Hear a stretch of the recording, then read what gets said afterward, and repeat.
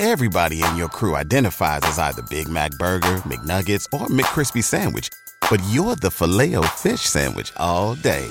That crispy fish, that savory tartar sauce, that melty cheese, that pillowy bun. Yeah, you get it. Every time. And if you love the Filet-O-Fish, right now you can catch two of the classics you love for just $6. Limited time only. Price and participation may vary. Cannot be combined with any other offer. Single item at regular price. Ba-da-ba-ba-ba. Say goodbye to your credit card rewards. Greedy corporate mega stores, led by Walmart and Target, are pushing for a law in Congress to take away your hard-earned cash back and travel points to line their pockets. The Durbin-Marshall credit card bill would enact harmful credit card routing mandates that would end credit card rewards as we know it. If you love your credit card rewards, tell your lawmakers, hands off my rewards. Tell them to oppose the Durbin-Marshall credit card bill.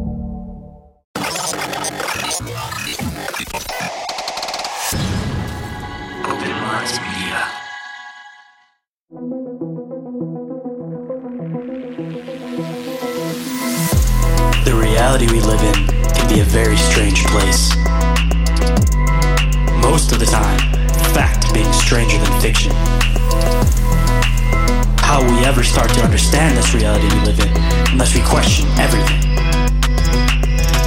Join me and a guest as we unravel the mysteries of this reality, one topic at a time.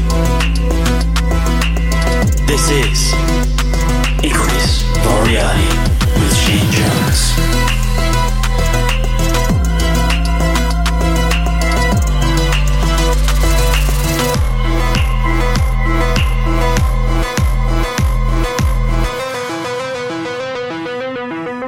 What is up, Inquirers? And welcome to the one, the only Inquiries of Our Reality. Today's guest is straight from Australia. It's been a hot minute since I've had an Australian voice on the show, so I thought it'd be a lot of fun to have him come on and speak about politics from the Australian perspective and some Australian folklore, of course, because, you know, I got to tap that anytime we talk about anything on the show. You got to cover some folklore because that's exactly where my root interest is in most things. So this ended up being a really fun conversation. It's a long time in the making because of trying to coordinate everything with the different time zones, but we finally made it happen. It ended up being a wonderful show, and I think you guys are definitely going to enjoy it. But before we get into that, of course, got to do some news and updates. So first and foremost, of course, I want to be able to see you guys at the Snarly U Presents Cryptid Halloween 2 Cryptid Festival and Halloween Craft Show. That'll be October 28th from 12 to 6 at the American Legion in Charlestown, West Virginia. And there will be more information on that down in the show description if any of you guys want to check it out and try to make it out to that. Oren, my awesome co-host from Bizarre Encounters, and I will both be speaking there. It seems like we're going to be doing a 3-part where we do 1 hour of us doing a presentation about a mystery topic for you guys at the moment. And that will also, of course, all of these, of course, will get live fed onto the YouTube or on Facebook, something like that. We'll try to live feed it while we're doing it. And then part 2, we should be interviewing some guests on some local paranormal tales as far as West Virginia goes. And then the third part will be, of course, a free form with anybody who's an attendee wanting to come up and share some of their bizarre encounters and everything. And I think it's going to be a lot of fun. I think you guys will definitely enjoy it. And if any of you guys aren't able to make it out to there, we will record everything, and more than likely it'll eventually end up on the YouTube, or if it doesn't sound too bad as far as audio goes without the visual, then I'm sure we'll end up adding it on as episodes of Bizarre Encounters. But yeah, a lot of fun. It's a free event, of course, so hopefully I'll see some of you guys there if you guys are able to make it out to that. And some other news and updates. I have a new logo in the works being worked on by Chris from Conspire Theory, who is also the guy who recently did that awesome Squonk design for me. It's really, really cool. I'm really looking forward to showing you guys it. Hopefully you guys will enjoy it as much as I do. It's, I guess you could say like a version 2 of somewhat of the original logo. Kind of has the same feel, but it's all updated. Really, really cool. Original art, all done by him. Can't thank him enough. So just a shout out again to Chris for doing all that for me. And hopefully I'll have him do some more artwork for me in the future, because that dude does some amazing artwork and I absolutely love it. But moving on to the front of house stuff, If you guys haven't already reviewed or rated the show, I would definitely appreciate it, either on iTunes or Spotify. And if you guys leave a 5-star review on iTunes, then I will read it on the show and give you guys a big shout out. If you guys aren't already following the pages on social media, highly recommend that you do if you want to get updates on anything new and interesting going on with the show, be it new episodes, events, anything like that. Instagram is the one I'm the most active on, but we also do have a Facebook set up, but that just kind of gets trickled off of the Instagram. If you want to have some awesome conversations with some like-minded individuals, highly recommend going and checking out the Discord or the Telegram. Discord's a little bit more active than the Telegram. The Telegram seems like it's mainly just me posting anything new as far as updates go, but the Discord, I want to keep building that into a community. I want people to pop in, interact, not be scared to say whatever they want to say. I want to see you guys interact. I want to see all you guys become friends, because I know there's a lot of you guys out there who definitely deserve to meet each other, because you all are awesome people, especially if you're listening to the show, of course. Wink, wink. And if you guys want to check out any of the video content I'm trying to put out, there will be a lot more going on in the future, such as, when we present at these events, those will always get uploaded on there. But as of right now, the YouTube and the TikTok are both clips of the show, points of interest with thought-provoking questions to go along with them. So quick and easy way to share the show if you guys are interested in doing something like that, or if you don't think somebody might listen to the full 2-hour format. At least give them a snippet, see if they might be interested, then they might follow along and listen to the full episode. So at least give a follow on one or both. Definitely appreciated both ways. And if anybody wants to be a guest on the show, if you're an author, researcher, experiencer, ufologist, cryptozoologist, occultist, whistleblower, any open-minded, fringe, Fortean topic individual, I definitely want to get you on the show. I want to set something up. I want to start incorporating more listeners onto the show, even if it's just short little encounters. Maybe I can do some collab episodes where I mash up a bunch of conversations I have with a bunch of you guys all in the one spot, but don't hesitate. I definitely want to set something up. Even if you're just a listener, you have some kind of short paranormal or weird encounter, or you have a theory or something you want to share. I want to start in the future, like I said, making at least maybe once every couple months doing some kind of collab episode where I have a bunch of you listeners involved in the show. That'd be really cool, because I'd love to make you guys feel like you're part of the show.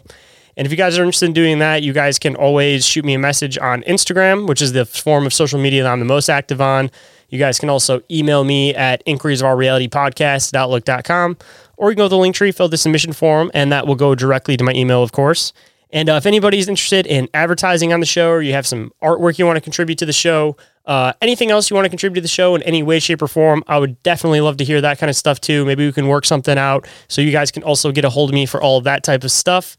And if you guys aren't already listening to Bizarre Encounters, definitely recommend that you go and do, especially if you want to figure out who Oren is. If you haven't listened to that show, he's a great co-host. We have a lot of fun over there. So go and check that one out, because I'm sure you guys will end up adding that onto your weekly feed if you guys are already listening to Inquiries of Our Reality.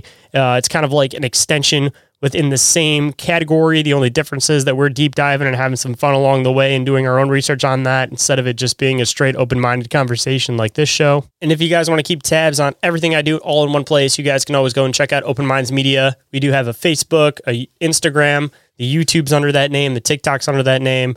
Just go and look up Open Minds Media. You guys see the logo in the bottom corner of the show logo. So keep tabs on everything I do all in one place. And if you guys want to support the show, there's a couple different ways to do so. Number one, of course, is to go and join the ranks of the awesome Patreon members. If you guys want to get early access to episodes, lives of episodes, live replays of episodes, exclusive merch store discounts, and anything else that I happen to expand onto in the future. I'm sure there's some more benefits that I'm missing, but at least that's the ones I can think of off the top of my head currently. And if any of you guys have some suggestions you'd like to see as far as the Patreon goes, I'm all ears. Come and throw the ideas at me. Even if you think it's a small idea, I want to keep expanding the Patreon and make it so that you guys have even more stuff that you guys enjoy over there. And if you guys want to donate to the show directly to make it so that I can get out to more events and keep expanding and growing the show, you guys can always donate through PayPal, Cash App, Venmo, or Red Circle, which is the RSS host for the show. Even if you guys want to buy me a coffee or an energy drink to be able to keep me up a little bit later so I can do some more show notes and editing for you guys, always appreciated. It's all going to go back into the show in some way, shape, or form. And if you guys donate, it doesn't give you the option to leave some type of personalized message. Just shoot me a message and let me know that you donated, and I will give you a massive, massive shout out on the show. And if you guys want to go and pick up some awesome merchandise from the Open Minds Media merch store, I would definitely appreciate it. You guys won't just find Inquiries of Our Reality, you'll also find Bizarre Encounters and any of the other cryptid designs that I choose to expand into in the future. And like I said on the Patreon, if you go and join that, you will get exclusive merch store discounts depending on which tier you pick. So, if you go and pick out go and join the Patreon first before you go to the merch store, you'll get a little bit of a discount. But if not, all good, all the same. And if you guys don't mind sending me pictures of you guys wearing some of the merchandise, I would definitely appreciate it and love to repost it on the pages. And while we're talking about merchandise, don't forget about Joe over there at Crypto Theology, always killing it with the amazing cryptid designs that he does. He's shown me some of the new ones that are coming up in the future. They are super duper cool. Can't wait for you guys to see them. Can't wait for me to scoop them for my collection because other than Joe, I probably own more Crypto Theology shirts than anybody because they're just that cool, of course. And everything that I mentioned, all available under the link tree if you guys want to go and check it out, which is available down in the show description. And with that, let's get into the show.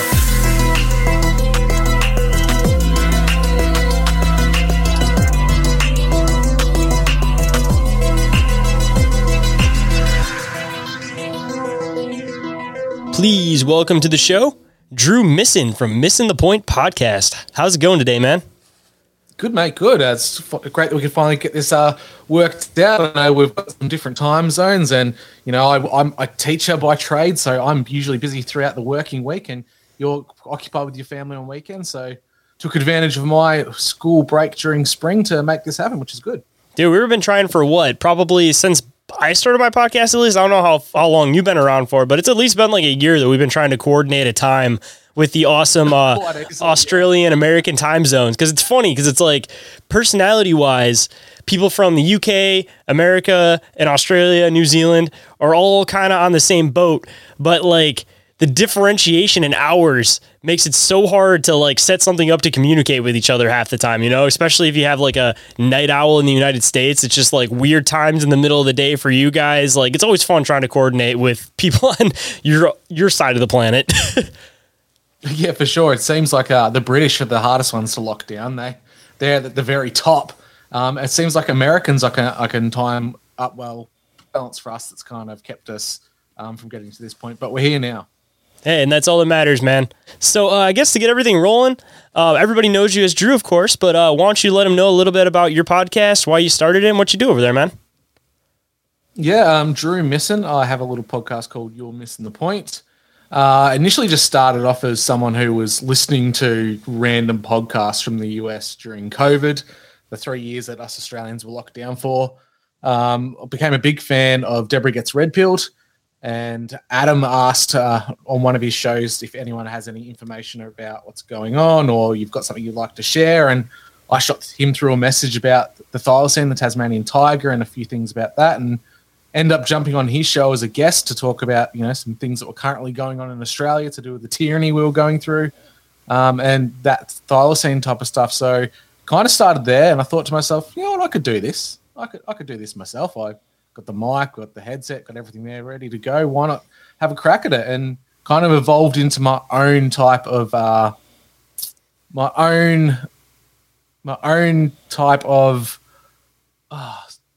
psychological treatment for putting up with the past 3 years of COVID. It was a way of an outlet for me to just talk about the things that were built up underneath, and I need to vent because the majority of people still aren't very awake to what happened to us, and post-COVID really don't want to talk about what they went through. They're kind of looking forward and not wanting to look back at how shadowy and dark things were. So it just became an outlet for myself to speak to people who are like-minded all over the world, talk about crazy things. I've always been into the cryptid, the UFO scene, and you know, my views have changed quite a bit over the past couple of years, and I've got different opinions about those types of things, but it's just a great way to discuss the weird, the wonderful, and the downright bizarre.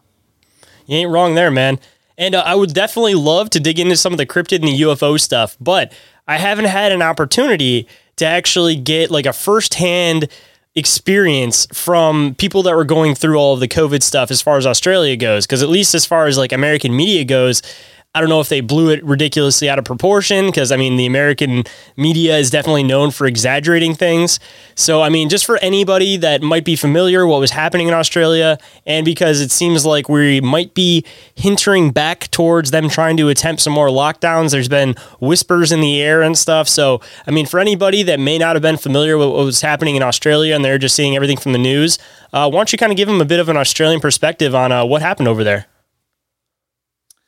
Well, Australia started off as a penal colony, and we got a bit of a bite-sized treat of what our ancestors went through. We became the world's largest free-range open-air prison at one point. Essentially, we would lock down, in my state particular, the longest lockdown state in the world. Melbourne held the title of the most lockdown city in the world, most number of days. Essentially, it was like 2.5 to 3 years of lockdown on and off. It wasn't consistent the whole time, but it was enough time in between that we were the most lockdown place in the world. Throw into that, we had restrictions on how long we could be outside of our house. We were allowed 2 hours of exercise time a day. We're only allowed to travel within 5 kilometres of our household.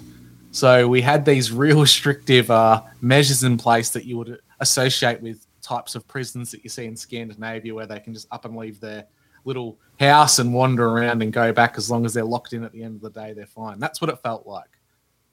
So much to the point that we had isolation camps built around our country, people who flew into the country or who were deemed close contacts in certain circumstances, who were deemed as high risk. They were put in those isolation camps for up to 14 days. If they refused to take any tests on day 14, they were given another week or another 2 weeks on top of that.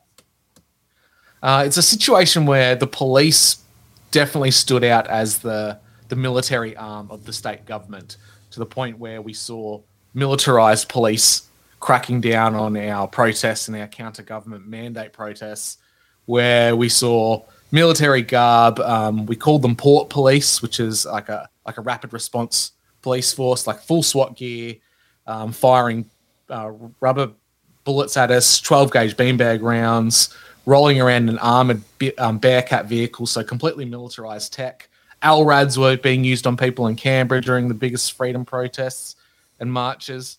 It got really 1984 really quickly. And I think what Americans saw was, shocking as it was only a glimpse of what the real life lived experience was.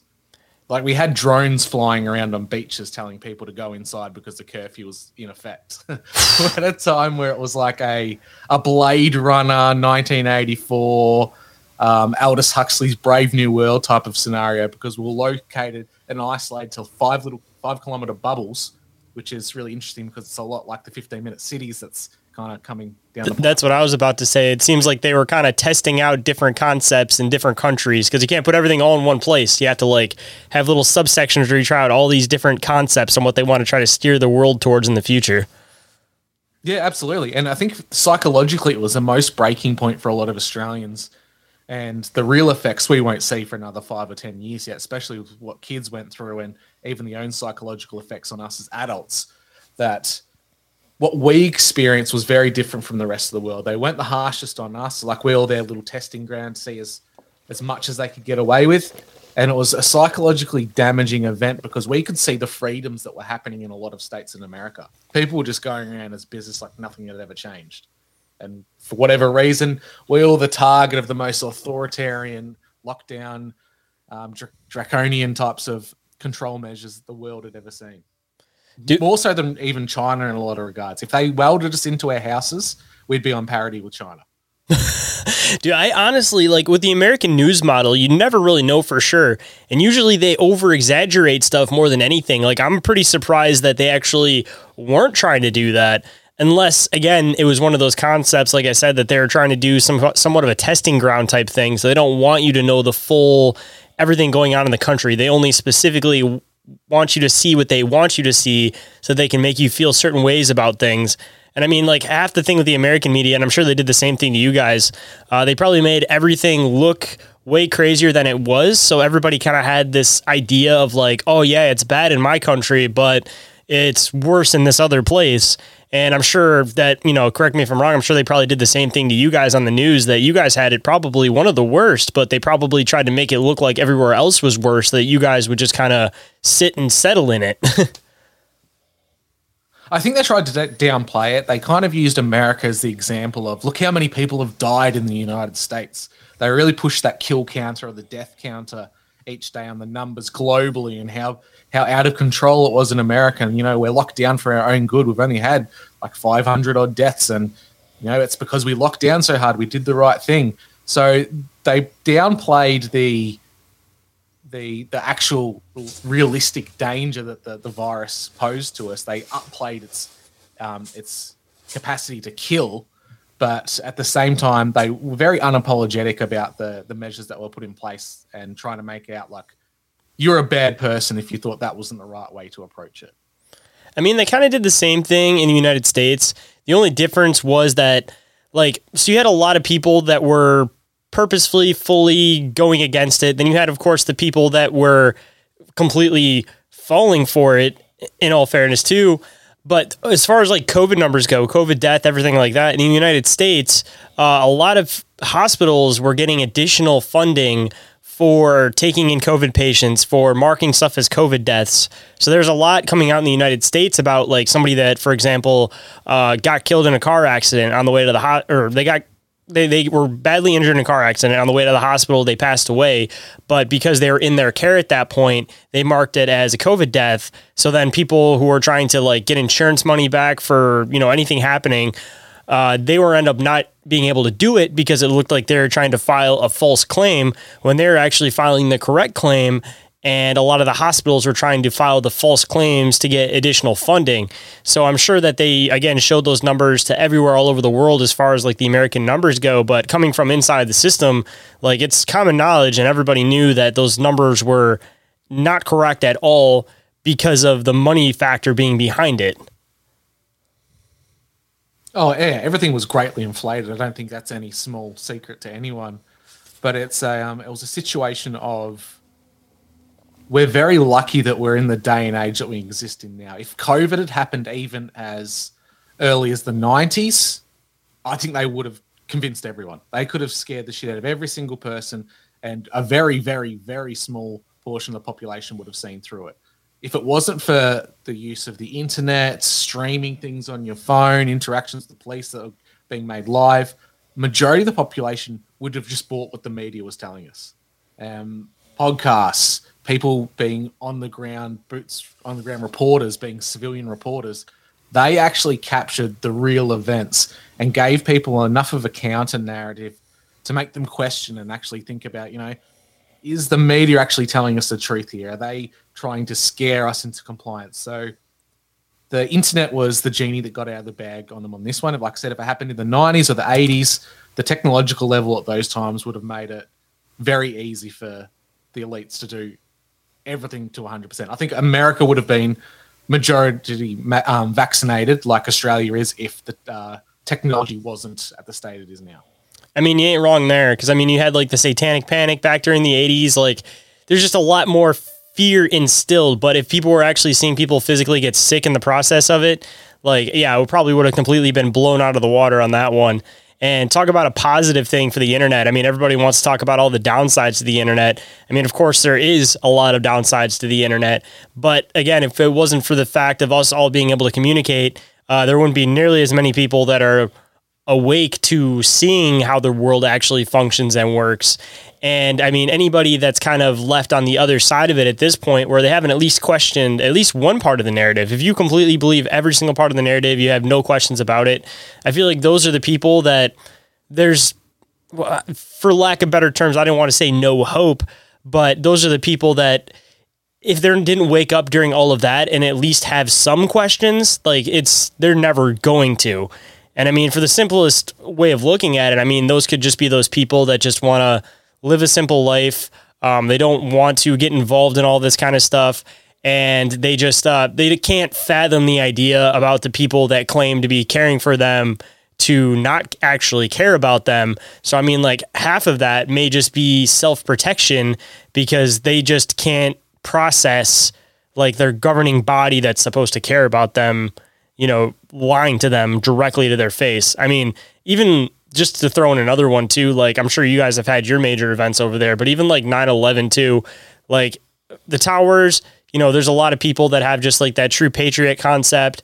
And like, I get it, you know, like I question it, of course, and I don't think that the narrative is correct, but like if people want to believe the narrative, like I get it, because again, it's just that whole patriotic tie linked to it. A lot of family deaths for a lot of people with all of that kind of stuff. But at least for as far as the Pentagon part of that whole thing goes, like it doesn't make any sense. Like there's a lot of question to the narrative, and all these big events happening, it's like different subject or subsections of people get woken up each time.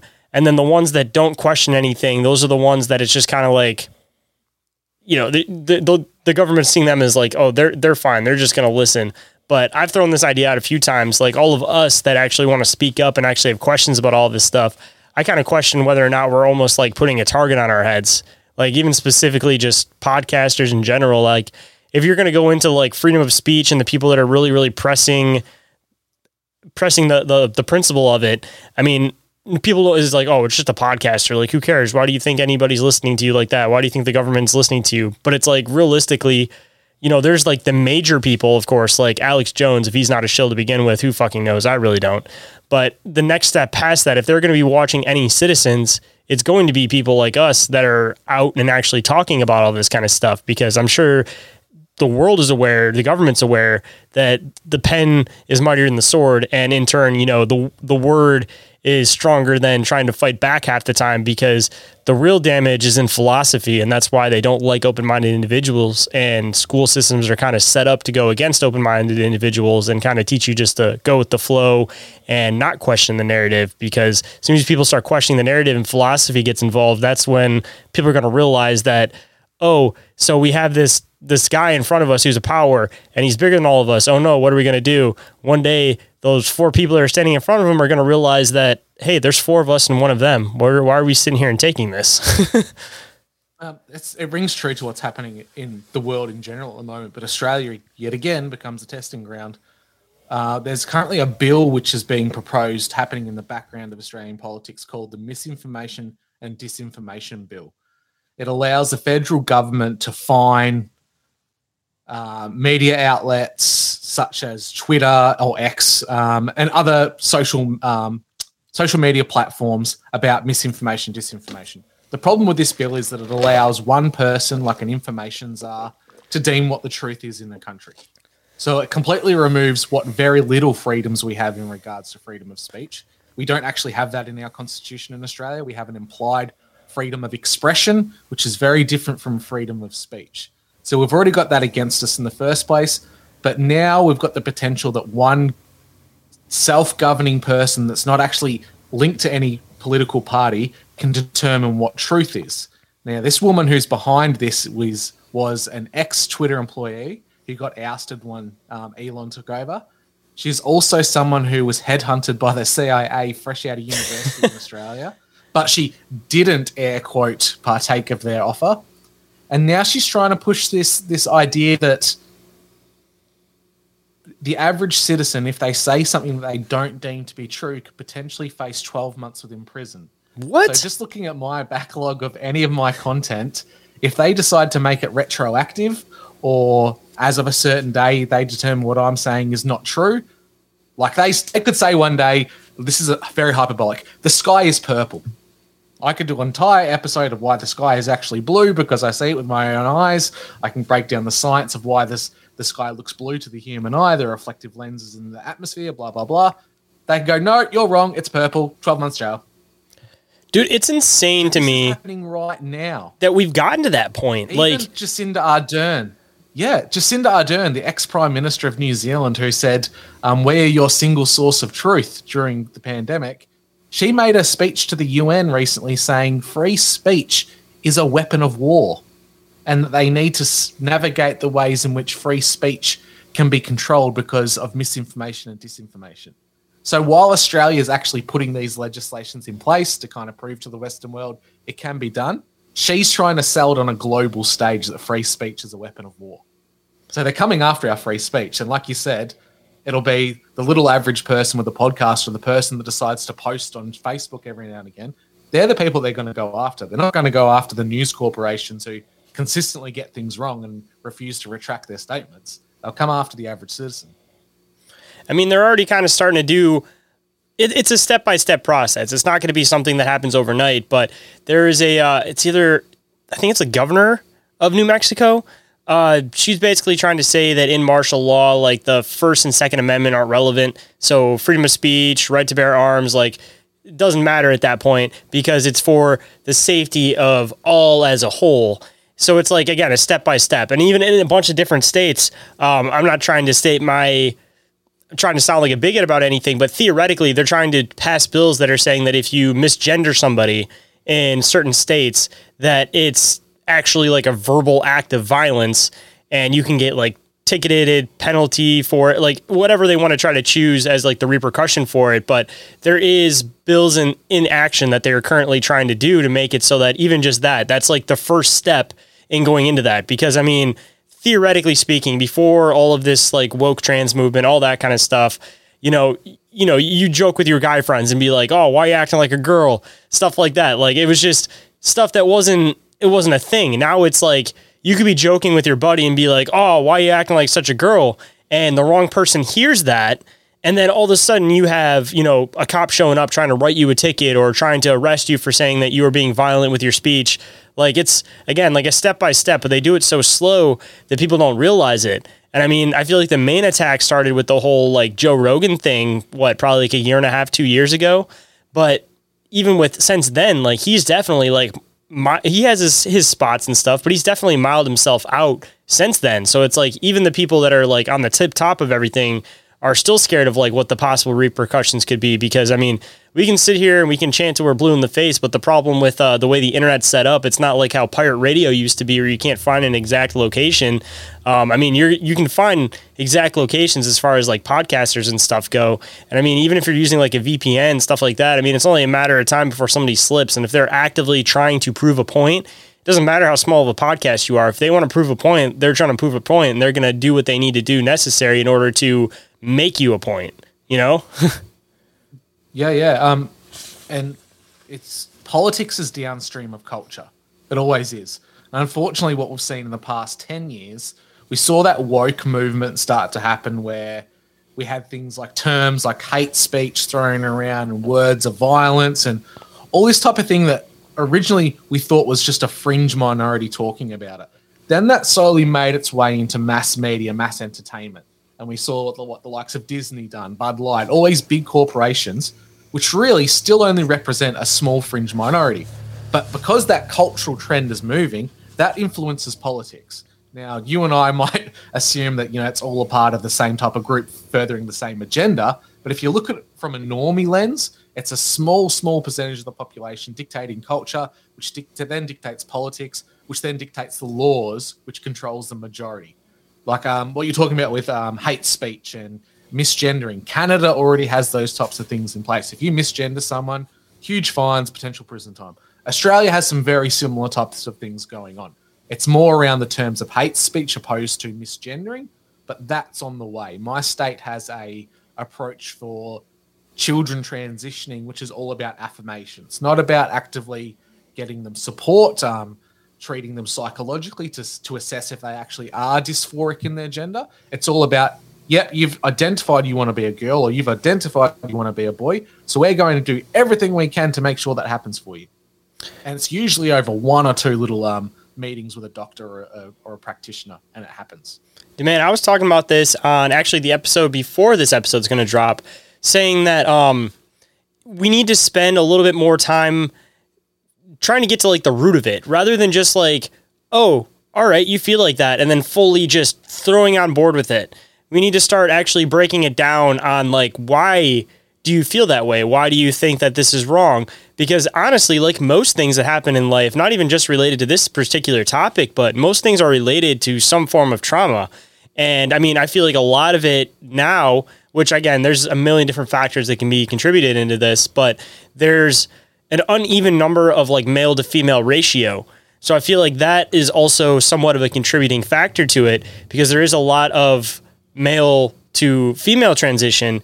And part of that may be just because there's a lot of like grown men that, are having trouble trying to find like a significant other. They want to feel like they're accepted by society because maybe they're just an average normal person. Nobody's really paying any attention to them. So they do this transition. They're stunning and brave, as they like to quote. And after that, then they think that they might have a little bit better luck as far as like finding a partner or something, maybe because they can relate to somebody else that goes through these surgeries, whatever it may be. But, I feel like it's, a lot of it just kind of links down to the fact that there's an emptiness, I guess you could say, in society. And so people are trying to do dramatic changes to try to make themselves feel better in the moment, not necessarily thinking about like the longevity of it. And I mean, if you're an adult, to each his own, like whatever, as long as you keep it away from the kids, because no matter what type of sexuality it is, be it, again, any kind of sexuality, even heterosexuality, like there's not really like a need to be preaching it to the kids. Like when they come into that age where they start getting interested in that stuff, I mean, of course, within reason, you know, kind of give them the information that's needed, but it doesn't need to be pressed on them at such a young age, because again, that's when that kind of stuff gets pressed on them at such a young age, kids don't know what they want to begin with most of the time. I mean, like, you know, one kid can be completely this way one day, and then the next day they're totally into a different topic. And I mean, even some adults, I mean, when I was 18, 19, 20, you know, I was getting tattoos and stuff. And I mean, half of those tattoos, it's like, I wouldn't have gotten the same thing now. And that isn't even nearly as dramatic of a life change.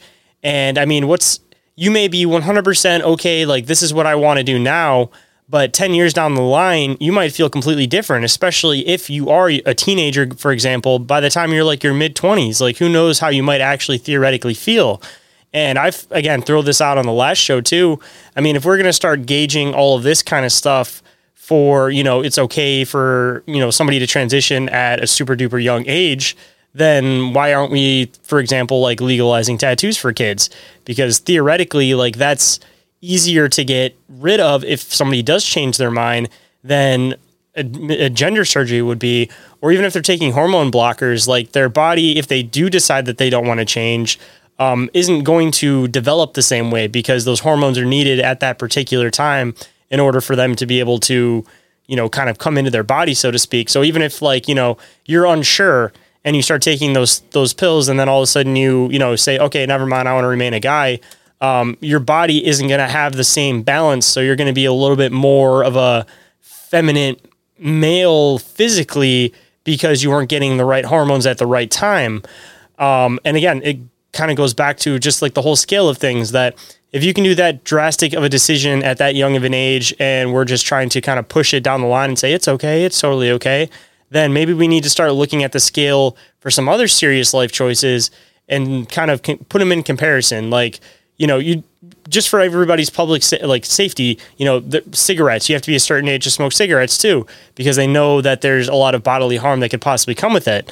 I mean, it should be honestly the same for this, where I feel like a perfect way of knowing if somebody truly does feel this way and theoretically, quote, you know, needs a change, as they would like to kind of word it. You know, if they spent their entire teenage years feeling that way, and they still feel that way when they come of like the legal age to get like a tattoo or to start smoking cigarettes, then that kind of just confirms it more. But again, still in the process of all of that, I feel like there needs to be a lot more internal communication as far as like figuring out the root of it, because in some way, shape, or form, even like the simplest life choices you make, like, you know, maybe I don't like it when it rains because I just get this weird fear in the back of my mind or something like that. It's all linked to some form of trauma. Every single thing that you fear in life, every single thing that you feel in life, it's all linked to something that you experienced in your childhood that may have been positive or it may have been negative. Like we just need to dig into it a lot more psychologically, instead of just affirming how people feel without figuring out exactly why they feel that way. Yeah, it's not like we see many flower power ex-hippies still in hippie form. Those people became the boomers that became the big businessmen of the modern day. And we don't see all that many emos from when we were kids. They kind of grew out of that phase. We don't see as many goths as we used to, because these are like your early teens are the times when you're figuring out who you are as a person. Your body's going through all these changes. You may not have caught up with the other people around you. You may still be short. You might be frumpy. It's all about being comfortable within your body. And I think it's being hijacked and taken advantage of. At the end of the day, I think this all comes down to trying to get children to consent to something, or setting up the idea of consent that's going to go down a very, very dark direction. We see what the UN are doing about wanting to change the age of consent and whether children of certain ages can consent to sexual acts with adults. This is absolutely disgusting terminology we're hearing from supposedly one of the world's greatest leaders of peace and free movement within the world, and they're actively targeting children. I think this is just the next mechanism to allow a certain demographic to move around freely in society without repercussions. I mean, I've kind of wondered too if it's just kind of somewhat of a push for what they intend the future to be, in the aspect of, one, if everybody is living off the system, so like, if you get any of these surgeries, anything like that, then after that, you still have to keep up with all of your different medications, all of your hormone pills. So essentially for the rest of your life, you're going to have to be involved to some extent with the pharmaceutical industry. So it's creating revenue off of that to begin with. And then past that too, I mean, kind of pushing into like this dystopian kind of idea of the future, they're more so than anything. I mean, this is still a relatively new thing that people are doing. So the whole science of if things are going to work properly still hasn't fully been figured out yet. Of course, there's always going to be the negative ones that don't quite work out properly. So once people become uncomfortable in their own bodies because they've done all these different things to their bodies, attempting to feel comfortable in their bodies, the next step after that, if you're just trying to keep everybody as part of a slave to the system, is that you say, okay, so, all right, you're uncomfortable in your body in this world. Well, if you join this virtual reality, then you can be a boy today, you can be a girl today, you can be whatever you want today, and nobody would know none of the difference because you don't have to physically change your body. You can just go into the game and essentially just pick what you want to be each day. It's conflating the idea of gender and sex being completely separate things. The argument you seem to get a lot from one persuasion of politics is that gender is a social construct and it's how you feel. It's how you feel as a person. Well, my question I always counter is, if it's all about how you feel and you can be a girl, why is the need to change your sex? If gender is separate from sex and you're identifying as a gender of a girl, why is there need to become female sex-wise? It kind of dismisses the whole argument if it's all about feelings and the way you identify, because you can have all the body parts you have of your normal body that you're born with and still be a, air quotes, girl, because it's the way you feel and the way you present yourself.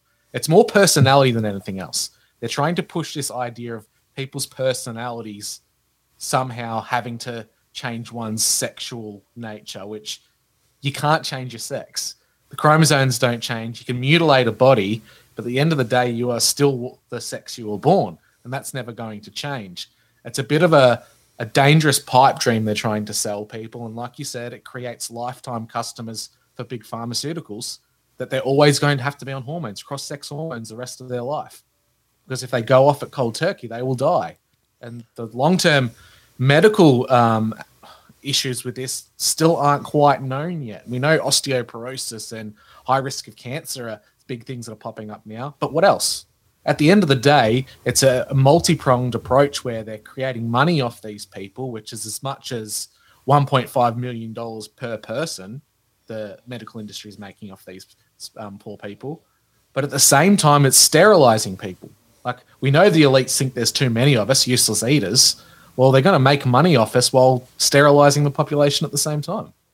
I mean, they could be a complete control concept too, where it's like, if you have a person that isn't needed to be attached to the pharmaceutical industry, then, they could go off the grid. They'll have no problems whatsoever. But if, just because it's kind of felt like a weird time as far as like when they're trying to do this massive control because of all the COVID stuff we were talking about, I mean, how easily could they just switch it where they say, all right, you've gotten this surgery done, and unless you go get your vaccines and you listen to us and you do this and you stay in your 15-minute city, we're not going to give you your hormones that you need. So then what are you going to do after that? You need to do what we're telling you to do.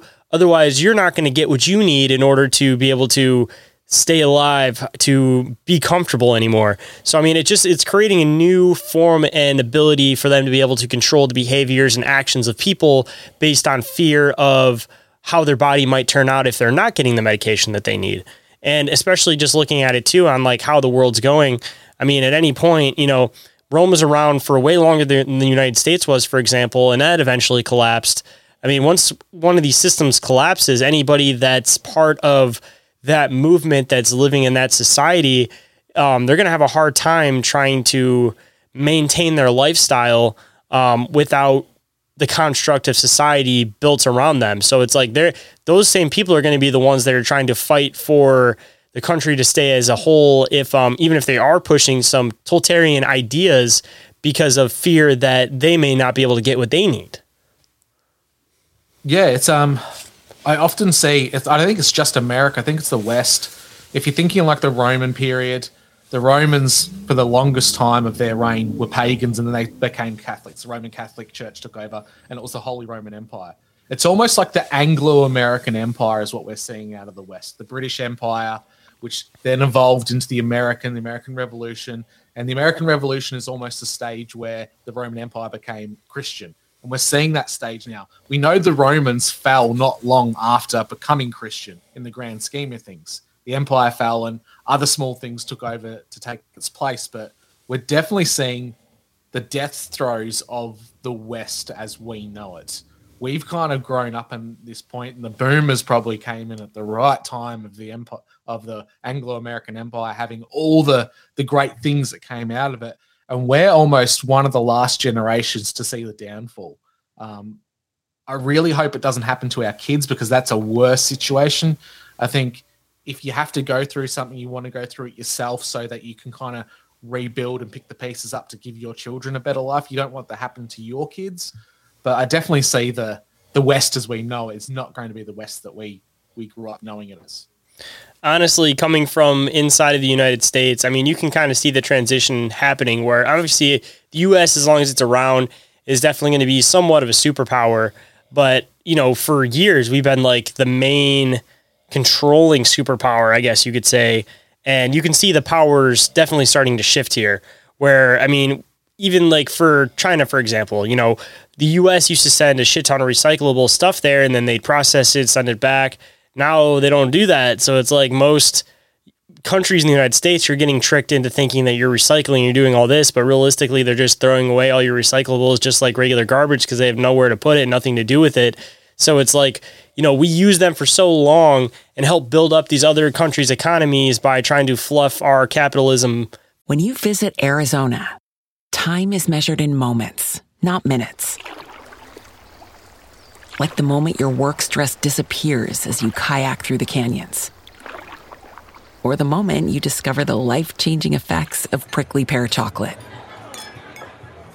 But nothing beats the moment you see the Grand Canyon for the very first time. Visit a new state of mind. Learn more at hereyouareaz.com. Everybody in your crew identifies as either Big Mac Burger, McNuggets, or McCrispy Sandwich. But you're the Filet-O-Fish Sandwich all day. That crispy fish, that savory tartar sauce, that melty cheese, that pillowy bun. Yeah, you get it. Every time. And if you love the Filet-O-Fish, right now you can catch two of the classics you love for just $6. Limited time only. Price and participation may vary. Cannot be combined with any other offer. Single item at regular price. Ba-da-ba-ba-ba.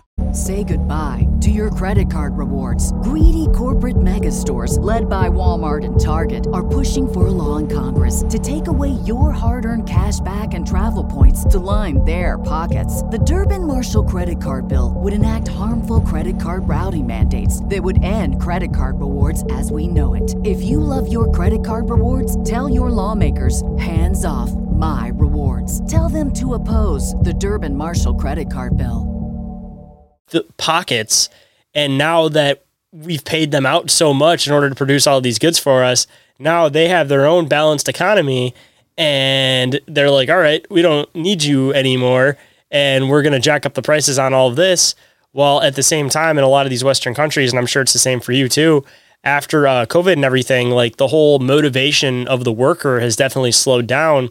And I mean, I'm not one who's going to say like, yes, you need to work. I love the slave system by any means. But, you know, you have to still have somewhat of an affordable income in order to, you know, just live in general. But the problem that you're having now is that there's this balance, or not even a balance, I guess you could say, but there's the people that, you know, got the free ride during COVID. They got paid to not work, do whatever. And all of those people, they just don't have that motivation to work. And then you have the other half, such as myself, that, you know, I work in medical cannabis, but because it's medical cannabis, they deemed it as a necessity because it's a medical thing. So like I worked all the way through COVID, And when there was less people working, the people that were working twice as hard to make up that difference for it. So now you have this group there. Nobody wants to work, but it's a split between the people that are so overworked because of the people that aren't working, and then the other half that they just had the free ride and they just don't feel like working anymore. And again, I'm all about the family life. Don't get me wrong. Like, family always comes first, but you still need to be able to go to work, be comfortable, do your thing, and come home and still be able to deal with your family and everything like that. But it's sad that like half of us that are only, around our 30s or so are so burned out now because of having to essentially do double work, triple work even, maybe even quadruple work, depending on the company, for the past 4 years. And it still hasn't gotten any better where, I've worked at a few different companies now, and you see like a hard split between the people that overly bust their ass and then the other people that'll flake in and out and be there for a week and then go find another job. And it's like no place is able to remain constant and comfortable for everybody to work at, because 99% of the time you're trying to train these new people so that they can just leave the next week. Yeah, I think there's almost a third group that I propose that sits somewhere in there, almost like a Venn diagram of all those three things coalesce at the same time. That there's definitely a group of the working population that realized what's important in life. It's not all about working, but at the same time, you have to support your family, just like you said. But people became very savvy on how they could balance that work-life balance. So, like, why are we working 5 days a week to only have 2 days off? If you went to Vegas and those were the odds, people wouldn't gamble. It's not good enough. So people are figuring out, they're looking at how much they're getting taxed, how many hours they have to work. And a lot of people realized, especially in full-time work, went, you know what, if I drop down my full-time work to part-time, ongoing position to say 3 days a week, I may be earning less money, but I'm not getting as much tax. So the money I take home at the end of a weekly or a fortnightly pay is comparable to what I recently had. Maybe a little bit less, but I can still live on it. So people have made those leaps out of the full-time workforce and went into more manageable part-time work to try and get more out of life. And I can see that as being a big contributor as well, because you've got the people that just decide they didn't want to work because they're lazy. And then these people who have left because they want to manage their work-life balance a bit better, they've removed themselves from the workforce to a certain extent. And the people that are already burnt out have to try and fill that void. And that just continually builds up to more burnout. So we're in a situation where I think everywhere is the same, that you go to get a burger at a fast food restaurant. The waits are horrendously long. It's no longer fast food. Mm-hmm. Barely anyone's working. You can't find anyone for the food industries anymore. You go to a restaurant, you're waiting for the longest time to get someone to come take your order. All these service industries, they seem to be drastically understaffed at the moment. And I think that's just the flow-on effect of what happened during COVID and how people see themselves in the working world of the Matrix. And honestly, too, everybody had this concept of like the 40-hour work week. And I mean, there's the good portion of people like myself that when I'm there, when I'm at work, I'll bust my ass. I'll do everything that needs to get done. But I'm very adamant about the fact that like, this is my time I come in. This is the time I leave. And most places at this point expect more than that without saying it. Like, you can do exactly what you were hired on to do at the times you were hired on to do, but they almost like say, well, it's not mandatory, but at the same time, it's mandatory. You need to stay a couple hours later this day whenever we need you. Yeah, it's expected of you, but it's not mandatory. And it's like almost impossible to even just find jobs now with like a normal schedule. Like, most places want you to work like one weekend day. They want you to do this. They want you to do that, without understanding the fact that, everybody's trying to get their employees to come back. But rather than overworking the people you have, why don't you try to make your schedule as normal and standard as possible for people? Because people want that normality in their life, that they know that they can come to work at 7 and they're leaving at this time. And that's the same every single day. And they can get comfortable with that. And then they're able to enjoy their life past that and still be able to pay for all the bills that they need to. But there's two ways of going about things. And it seems like most companies, instead of trying to work with people in order to figure out how to get the good employees to stay and everybody to be comfortable and everybody to be happy there, they would rather come in with a strong arm and tell people, this is what you're fucking doing. And at least with today's society, I mean, 20, 30 years ago, that hard ass boss, you know, people had a lot of respect for that hard ass boss. Nowadays, I always try to differentiate this thing that you can rule through respect or you can rule through fear. And if you have a manager that's always threatening you, you know, you're going to listen, but you're not going to respect the guy in the aspect of like, you know, as soon as he's not looking, people are going to steal shit. They're going to do this, they're going to do that. But if you learn how to work with your employees to make them happy, within reason, of course, not like, oh, it's okay, you can leave. Oh, it's okay, you can leave. And the people are only working like 1 day a week. But you try to find that comfortable balance. And then once you build that respect factor, then people aren't going to steal. They're going to bust their ass twice as hard because they respect you. And they know that they can come to you and say, hey, man, you know, I can't find a sitter this particular day. Like, I'm really sorry. I got to stay home with the kids this day. And the next person be like, okay, that's totally understandable. You know, like you have to find like a middle ground that a lot of the people that are in charge are still trying to use that old mentality, not realizing like how society's functioning nowadays. And I'm not saying to like be soft where people walk all over you. I'm just saying to learn how to be respectful of your employees so that they won't walk all over you because they respect you. And in turn, they will work hard out of respect for you instead of like, you know, just ruling with fear and saying, fuck you. And as soon as you turn around, they're all going to be sitting their ass and not give a shit. And as soon as you hop up, then they bust their ass again. You know, there's two different ways to do things. And I feel like the dynamic for as far as the workplace goes has drastically shifted. And a lot of companies need to take that in consideration, especially since they're in this process of trying to get people to go back to work. And I keep hearing a lot of people talk about this. They need to get harder on employees. I don't think that's what it is. I think you need to get harder on the employees maybe that are the ones that are taking advantage of everything, but the people that are busting their ass and have been busting their ass and are just getting burned out, you need to try to find that middle ground and learn some mutual respect because you know that it's a good employee, so they're not going to walk all over you, but don't shit on that person in the process. Like have some respect and work with them, and then that's how that person's going to stick around and they're actually going to get the job done for you. Yeah, like imagine a time when bonuses used to be given out to people who worked hard. Like the amount of people who don't have any sick days, who worked all the way through, like say they were an authorized worker, they worked all the way through lockdowns, they did extra hours, they did all this, and then you've got Joe Blow off to the side who just calls in sick every other day, and you'd know verifiably as a boss that that person's just using sick days as an excuse to get out of work and still get a paycheck. It's like we can't call people out on their bullshit anymore. But it's also that dangerous side of things as well, where you can see the system wants to go very hard. I can't recall the gentleman's name, and I'm kicking myself for not remembering it. There's an Australian businessman and a media commentator who said the only way to break the current trend of the laziness from COVID and the people who don't want to work anymore is for unemployment in Australia to get to 60%, and then people will appreciate what a hard day's work is.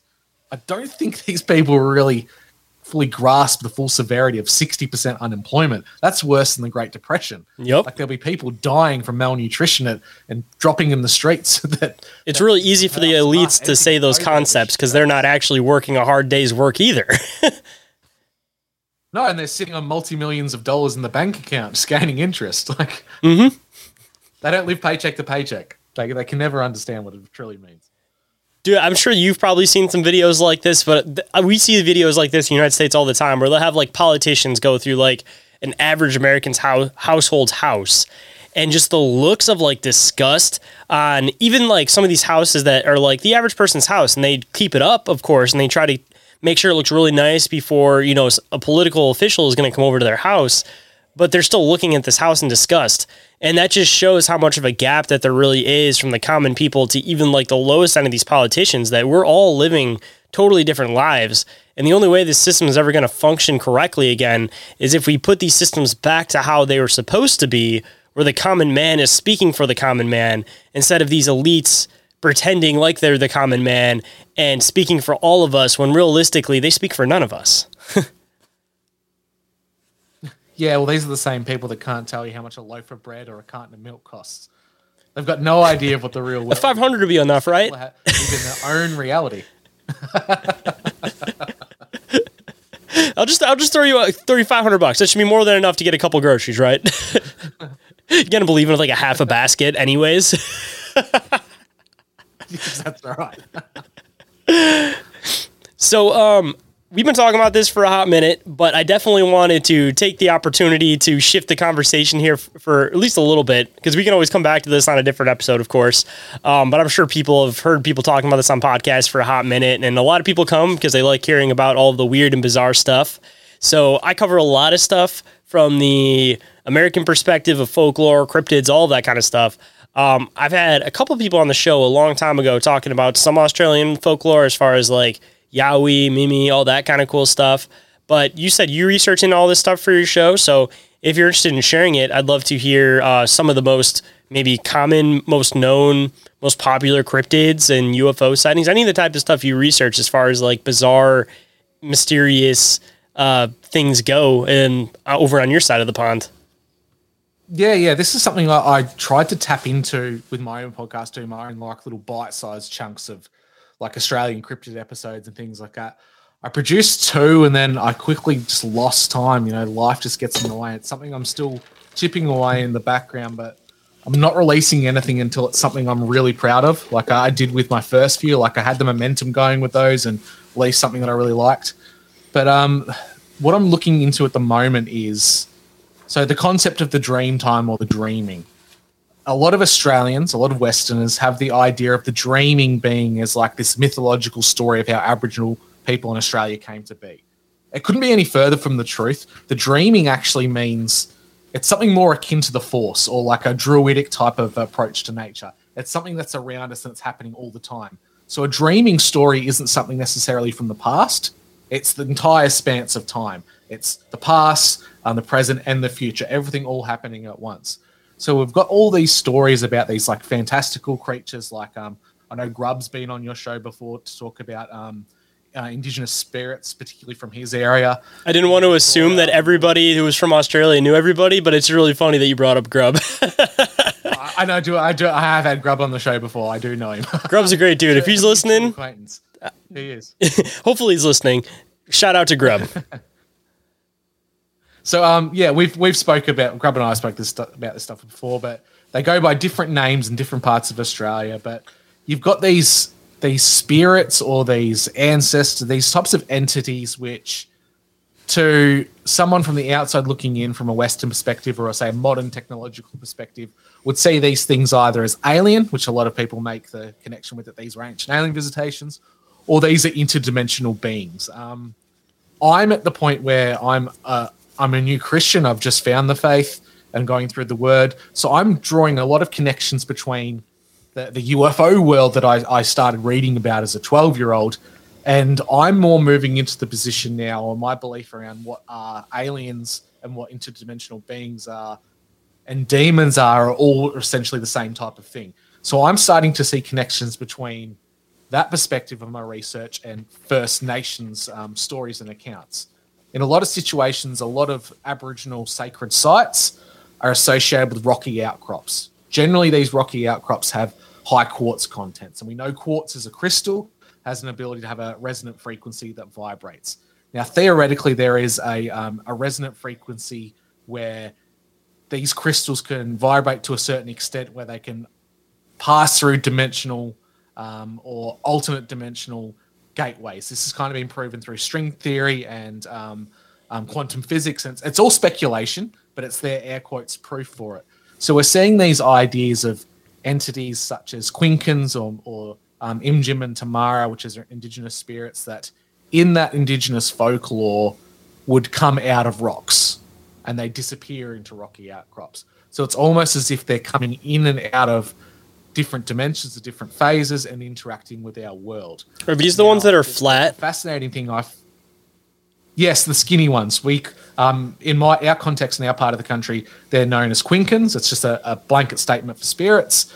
And there's good ones called Tamara, which are the tall, skinny ones, and Imjim, which are the small, little ones, which tend to hunt and eat people, specifically children. Just to throw in kind of a funny theory, if it is multidimensional, it's funny that they're flat because it almost seems like there's a possibility that they could be coming from a dimension under our dimension instead of above our dimension, like most people assume. They could be two-dimensional. It's like how if you hold your hand, which is in a three-dimensional world above a piece of paper, the shadow which is cast onto it is two-dimensional. So we're still having an imprint on that lower dimension. So there's potential that these things are either lower dimension and higher dimension, their shadows or their echoes are bleeding through into our dimension. That's all the scientific type of idea about it. But then I come to it from a scriptural sense. Now, in scripture, thanks to the Dead Sea Scrolls and the Book of Enoch, we know that there were fallen angels and they had children with man, and they called them the Nephilim, the giants. In that scripture, anytime one of these giants was generally either killed by an angel, so by the hand of God, or killed by the hands of men or other giants, they would die and they would become mountains or rocks. Now, the interesting thing about First Nation sacred sites, like I said, they are rocky outcrops. And often it's said that if you take a rock or a piece of rock or a piece of stone from those areas and you take it with you, you're actually cursed. And it's seen as a big no-no amongst Indigenous communities.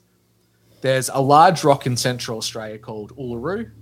It used to be known as Ayers Rock, a big giant rock in the middle of nowhere. Up until recently, you used to be able to climb it as a part of our tourism type of a system.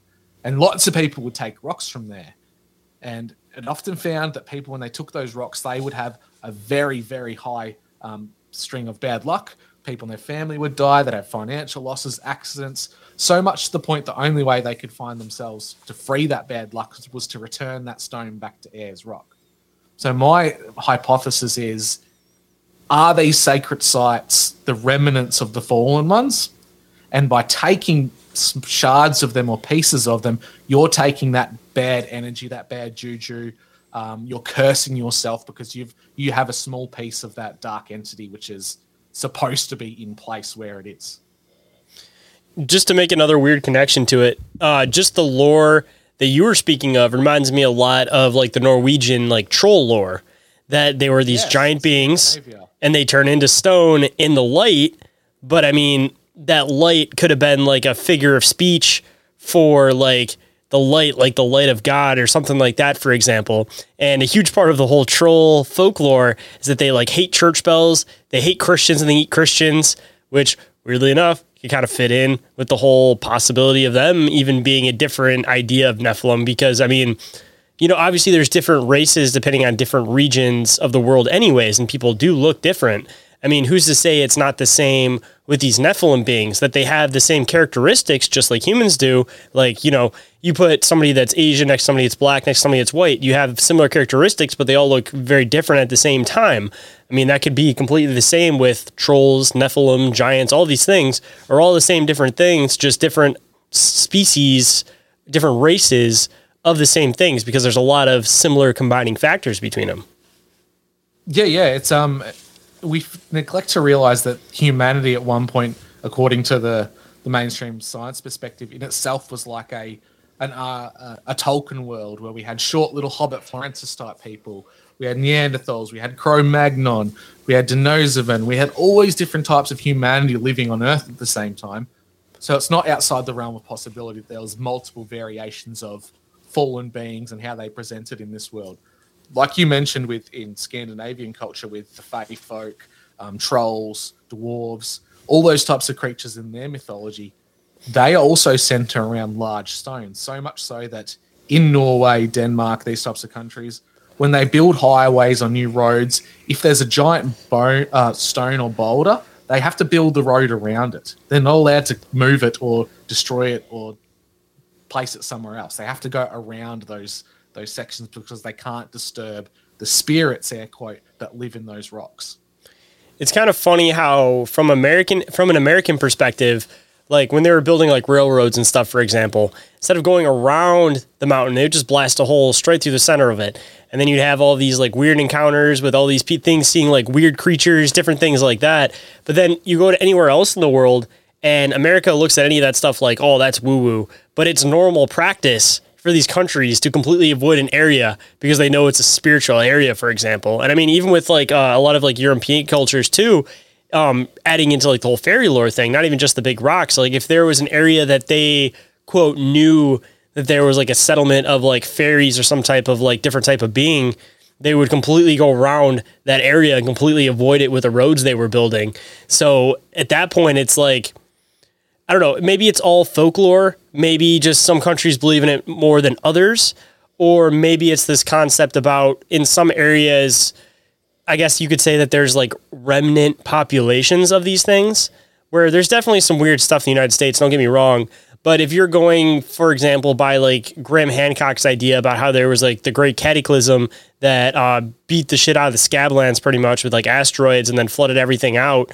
I mean, the reason why we don't find a lot of structures like that in like North America is because, I mean, a lot of these creatures, these structures, these different things could have all been destroyed during that giant flood from that impact, where over in Europe, it didn't have as nearly as much as the same effect as over here, especially if, you know, theoretically the Scablands is the actual impact site. So there might still be like remnants of these different creatures that are still a lot more prevalent over in European countries, Australia, all that stuff, than it would be in North America where the exact impact site was. Yeah, it's a strange situation because if you go off that type of theory with the glacial impact that created the flood, and that, you know, that could be the story that's collective memory of what the Bible and the Sumerians talk about when it's a flood. Australia had because we're such a lowland country in comparison to the rest of the world, we don't have a lot of mountain ranges or anything like that. The majority of our topsoil got washed away in the last ice age. If you're in Australia, most of the time you don't have to dig too far down to reach the clay base. So a lot of Australia actually has been washed away. Whether that has anything to do with First Nations people arriving after the fact and maybe having limited contact with certain beings, it's hard to say, because the history of Indigenous Australia goes back potentially 60,000 years, if not longer. So we don't know what our First Nations peoples truly encountered, but we've got their oral language stories to back up their encounters and their cave art, which, even if you look at, say, something like a Gigantopithecus, that was within Southeast Asia. So it doesn't take the common person too much to think it could have followed the same land bridge down New Guinea into Australia itself. And maybe those were the Yowies that these people were seeing. I tend to think that they were probably more of a remnant population of the Nephilim that escaped the flood and escaped Europe and the Americas, and was probably one of the last populations left. I mean, kind of a weird thing to think about too. I feel like North American native culture and the indigenous in Australia, if you really dig into the whole like ape man concept, I feel like they have some of the oldest folklore dating back to that, besides, you know, some people that like to try to connect the whole idea of what's his name, the wild man from the Epic of Gilgamesh. Other than that, as far as like density of stories goes, North America with Sasquatch and Australia with the Yowie seems to be the most in depth, to the point where it's like there's so much information on it that even if theoretically, if it was a species that became extinct, like there's some grain of truth to it. There was some other big ape-like creatures that were living in both of these areas. Otherwise, there's so much behind it. Like I don't feel like there would have been that much if it was just like a one-time encounter. Like they were regularly seeing and interacting with all these different beings. Otherwise, it's like that's a lot of lying through history for no reason, just for the sake of folklore. And the way that at least like the natives, and I'm assuming also the Aboriginals, talk about these things, you know, they have like their folklore monsters. They kind of talk about them more theatrically, I guess you could say. But when it comes to like the ape men, they talk about them more like another race of beings rather than like a creature, so to speak, especially before like the white settlers came. And I'm sure it's probably the same for you guys, that it seems like there was a lot more interaction until the white settlers came. And at least from like Native American folklore, there's a lot of different legends about how the Sasquatch pretty much told the natives that if you're interacting with the white man, then we're not going to interact with you anymore. And I mean, I don't know if you have matching legends with that too, but I mean, that could be a totally fitting thing, or maybe they just kind of knew that we brought danger because maybe they tried to move away, theoretically, if they aren't necessarily Gigantopithecus, but maybe something that was from the same kind of a region where there's kind of like a mix between like, oh, it's just an ape and oh, it's some kind of intelligent ape. You know, they could have been seeing the damage that the white people were doing over from that area with all their invading and conquering and everything. And maybe that's why they moved to these more rural areas. And then once they showed up to these rural areas, they were like, we already saw what they were doing. They were going across the countryside, conquering, slaughtering people. Like, we want nothing to do with them. We came here to avoid them in the first place. Yeah, Australia's a bit of a different kind of cultural aspect that I've researched quite a bit, but I've nowhere near researched the 500 odd different nations within Australia that have these stories. There are some that line up perfectly with North American tales, specifically around the these hairy people being almost like the boogeyman tale. You can't leave the camp. If you leave the light of the campfire, the yowie will get you. The big hairy man will get you. So much that in some tribes in Western Australia that there's stories of the big hairy man with a basket on their back, and they would snatch up children and put them in the basket. That lines up with some Cherokee stories that I've heard from the States. Beside that, the majority of stories that I've heard from mobs and local tribes is that these hairy creatures aren't exactly the nicest things. They don't have the relationships with tribes and trading and that type of thing you hear like from North America. These aren't the types of people you want to be around. And there's an Indigenous woman I work with, a wonderful woman. She's told me stories about these people, and they're not the things you want to make contact with. You leave them alone, you steer clear of them, and you're going to be safe. But if you actively look for them or try to communicate with them, you're going to antagonize them and you won't have a good time. She told me a first-hand account of when she went out with her sisters and her cousins and had like a cultural gathering, like a sacred woman's place. They had this camping situation, and they were camping. They set their fire up, and one night a big, tall, red-haired, hairy man was watching them just within the light of the campfire. And he wouldn't break that barrier. He wouldn't get any closer. He would stand in the middle of the bush, 6 to 7 feet tall, standing there watching them. And it was interesting because they were all women. There weren't any men there. And he came back night after night after night just to watch them and didn't do anything. And they saw him. They didn't acknowledge it. They didn't try to communicate with it. But they saw it, and it knew it saw them. Very interesting that there's a bit more of a fear of these things within the Australian folklore and stories, but it's interesting how some tribes in North America seem to have deals with them, barter with them. Often in stories in America, they would unite with these things to fight giants and kill giants off, whereas in Australia, the quintessential Bigfoot, the hairy person, was always seen as a bad thing, but the other spirits like the tall Quinkans, the Tamara and the Imjims, they didn't look that way, and they interact with humans in a very different type of manner. That is kind of weird how the woo-woo in North America, woo-woo sounding things in North America interact less, and the physical things interact more, and it seems to be the opposite as far as Australia goes. And just to throw in something that you were kind of saying about the Yowie with the whole like throwing children in the basket type thing, I almost wonder if the whole idea of Krampus, nobody 100% for fact knows where all of that came from, but I wonder if it was partially influenced by either Aboriginal stories or if maybe there was there's different temperaments depending on different beings, of course. Like even within people, there's different temperaments, and maybe these beings, there was some more north, and they had the same characteristics and did the same things as the ones in Australia did because maybe they were the same species. And that's partly where maybe some of this like Krampus story could have came from. Or maybe somebody traveled down to Australia, they were hearing these stories, and then they brought it back like, hey, I was hearing the story down in Australia about these big hairy things, and if you don't listen, they're going to take you and they put you in these baskets on their back. And then through just playing telephone, maybe that could have been where the whole idea of like where Krampus came from in the first place, because he's realistically a half man, half beast, hairy creature that puts kids in a basket cage thing on his back. Sounds extremely fitting to the Yowie idea. Yeah, I've got this hot take on it.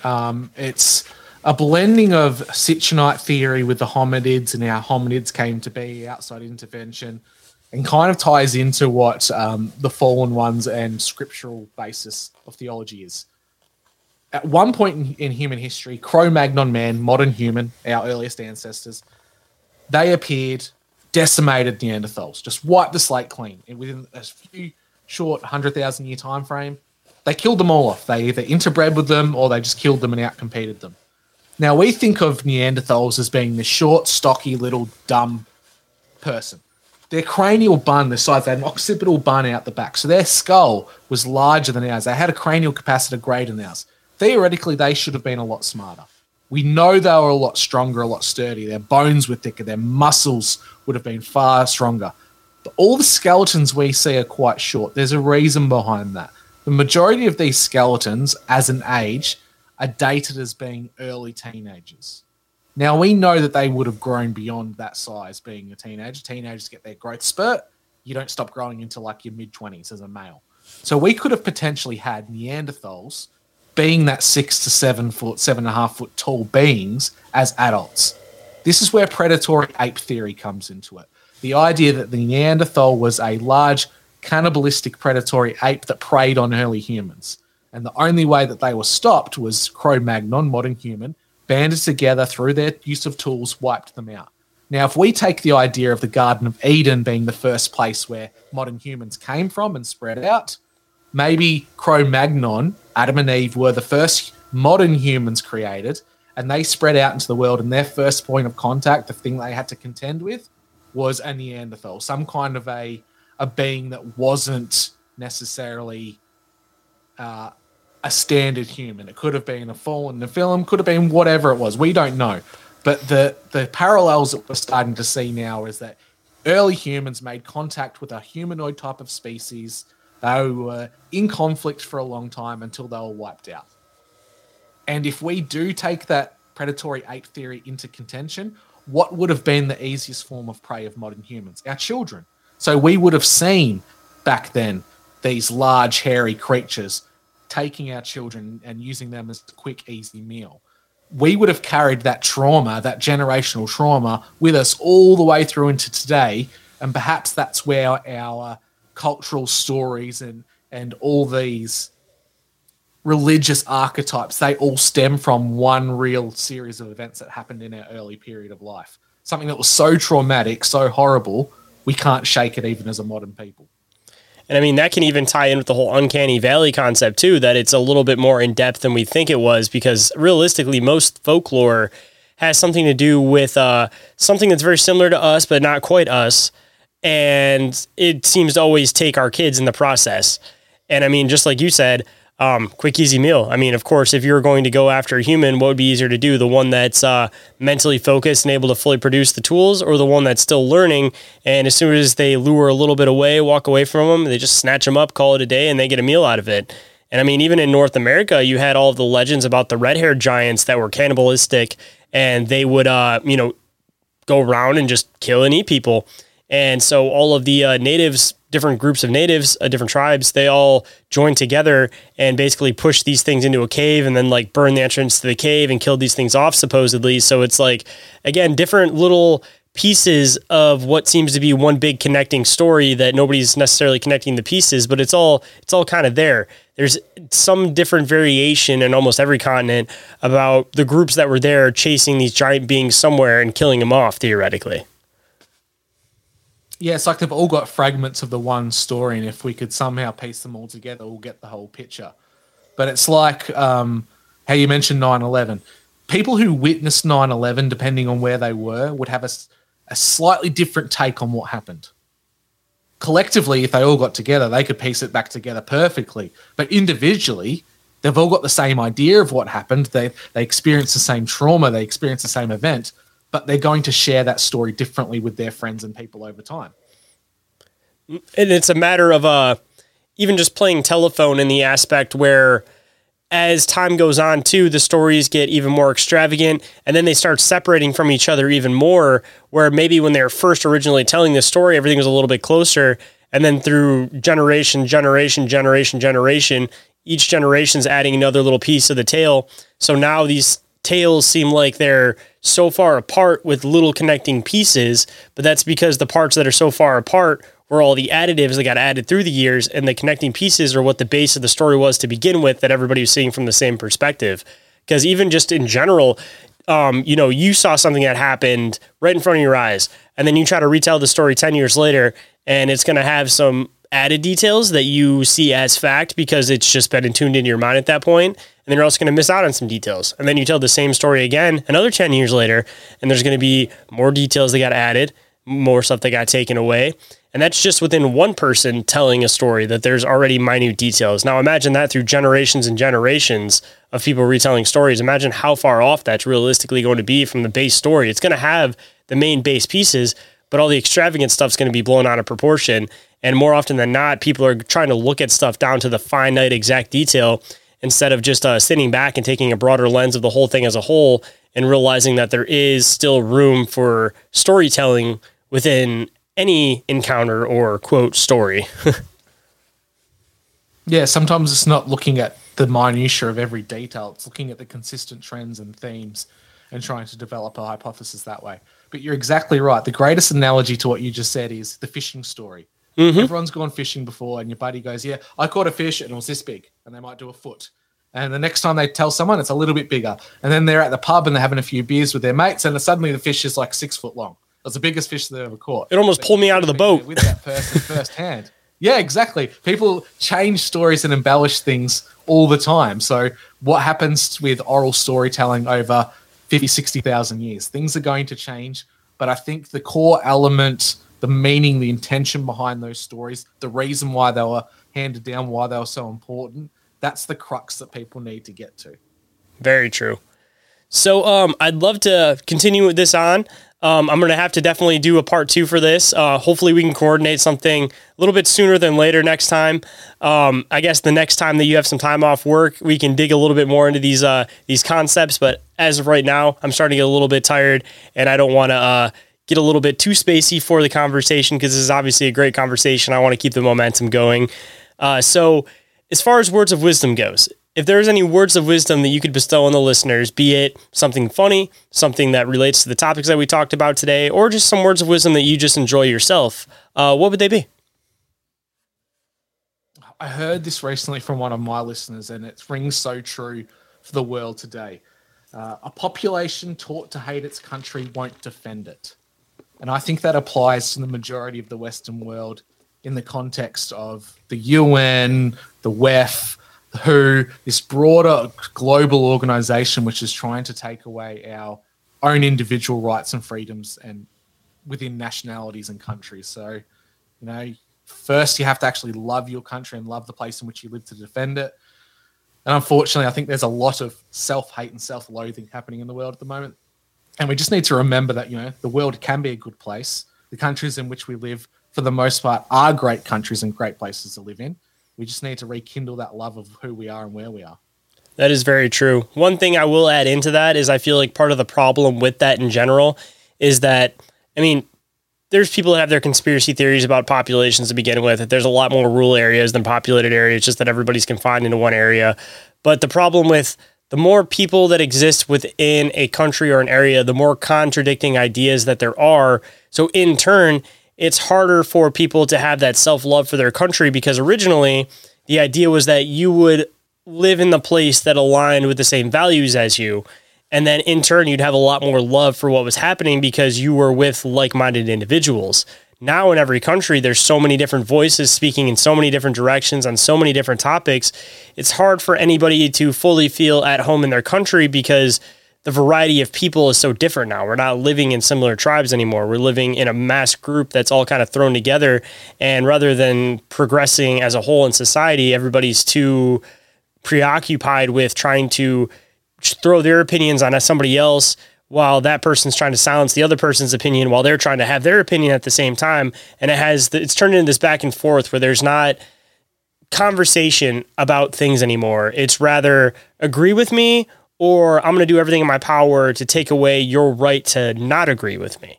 And then in turn from that, it just makes it harder for everybody to, again, have that patriotism because they just have a sour taste in their mouth about their country unless they're on the side of whatever the controlling power is at that current time.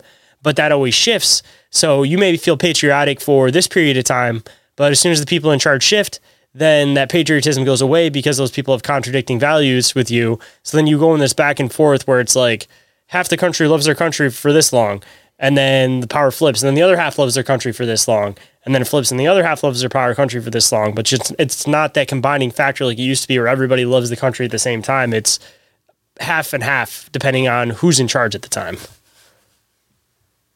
Yeah, it's like you've all got a share home. I've got this lovely established Victorian-era house, and multiple people move in at the same time. We've got this one great shared living room, and you go off to your bedroom and you come back out and the lounge room's been changed to a different style and you didn't realize it's happened. and you go into the next room, into the kitchen, and the kitchen is ultra modern, and you look in your room's still in traditional type of stylings. It's like we've all got the same living space, and as demographics and culture changes over time, the idea of what that place that you love has changed because the demographics and the population's changed. Yep, and then everybody's only content and happy in their safe space that they've created for themselves. Some great words of wisdom. Definitely thought-provoking towards the end there, and I definitely enjoy those because sometimes, people throw some ideas and it doesn't, it's a great concept, of course, but it doesn't necessarily spark another opportunity for conversation. And with that, again, this is just more of a reason why I definitely have to have you back on the show because I really enjoyed having this conversation, and I'm sure the listeners definitely enjoyed listening to it. Yeah, thanks, mate. This has been great. Long time coming, and hopefully we can squeeze another one in before the end of the year. Oh, yeah, definitely. And for anybody that wants to come and find your show, because I know you're doing some awesome work over there, where can everybody find your show? Where can they connect with you? And where can they just, I guess, all around find anything that you are planning on doing in the future also? You're Missing the Point. You can find me on all the usual podcatchers. Missen is M-I-S-S-E-N. It's just a play on my surname. I'm also in a podcast called Conspiracy Theatre 3000 with myself, Ryan Dean, and Moral Bob, where we break down classic cult cinema films for conspiracy theories, psyops, all that type of fun stuff. And I have a co-hosting position on a educational podcast called The Homeroom Educating Educators, where myself and my co-host Kaylee, who is a homeschooling mum and I'm a public school teacher, we try to help out families navigating the educational system, both within Australia, the US, and a global stage, just trying to help families with their children's education. Sounds like you stay busy over there, man. And I definitely appreciate a busy guy doing a lot of stuff, and you got a lot of interesting stuff going on. So hopefully the listeners will go and check it all out, because I guarantee you it's definitely worth it, and it's definitely a wide variety as far as content goes. Yeah, man, thanks. I just try to a scattergun approach it, try to spread into all the areas that I'm interested in, and hopefully people get something out at the end of the day. Oh yeah, definitely. And again, man, I appreciate you making the time to come on today. It's been a great conversation, and I'm really looking forward to next time. Me too, mate. Thanks for having me. If you guys enjoyed this episode, don't forget to leave a review or rating on iTunes or Spotify. If you guys leave 5 stars on iTunes and you guys leave an awesome review, I will read on the show and give you guys a big shout out. And if you think anybody in particular will enjoy this episode, don't forget to share through word of mouth with a friend. That's an awesome way to help the show grow and make it so that the algorithm shows the show to more people, and it keeps helping the show expand and to keep growing into the future. Because in the next year or so, I want to try to kick this thing into high gear. Eventually, I want to hopefully be able to do this full time, but the only way I'm ever going to be able to do that and produce endless amounts of content for you guys is with your guys' support, of course. And if anybody wants to get a hold of me for any reason whatsoever, like I said in the beginning of the show, if you have some art you want to contribute, if you want to be a guest on the show, if you just want to have a conversation, or if you want to sponsor the show in some way, shape, or form, we can work something out. Especially if you guys have cryptid-related merchandise, I would definitely love to work something out. You guys can get a hold of me through Instagram, which is the form of social media I'm the most active on, or you guys can email me at inquiriesofourrealitypodcast@outlook.com. Or you guys go to the link tree, fill the submission form, and that will go directly to my email, of course. I do respond to every single message I get from you guys, so make sure nothing gets missed in the spam or junk folder, because it seems like a lot of my messages tend to go that way. So keep an eye out. Make sure that it doesn't get lost within the clutter of your awesome spam and junk folder, which I'm sure is full of just the most delightful emails. And everything that I mentioned, of course, all available in the link tree, which is available down in the show description. Or if you don't want to do that, you guys can always go to your web browser and type in LANKTR.ee/Inquiries of Our Reality Podcast. And with that, hope you guys enjoyed the conversation as much as I did. And I'll catch you on the next one. Have a good night, everybody.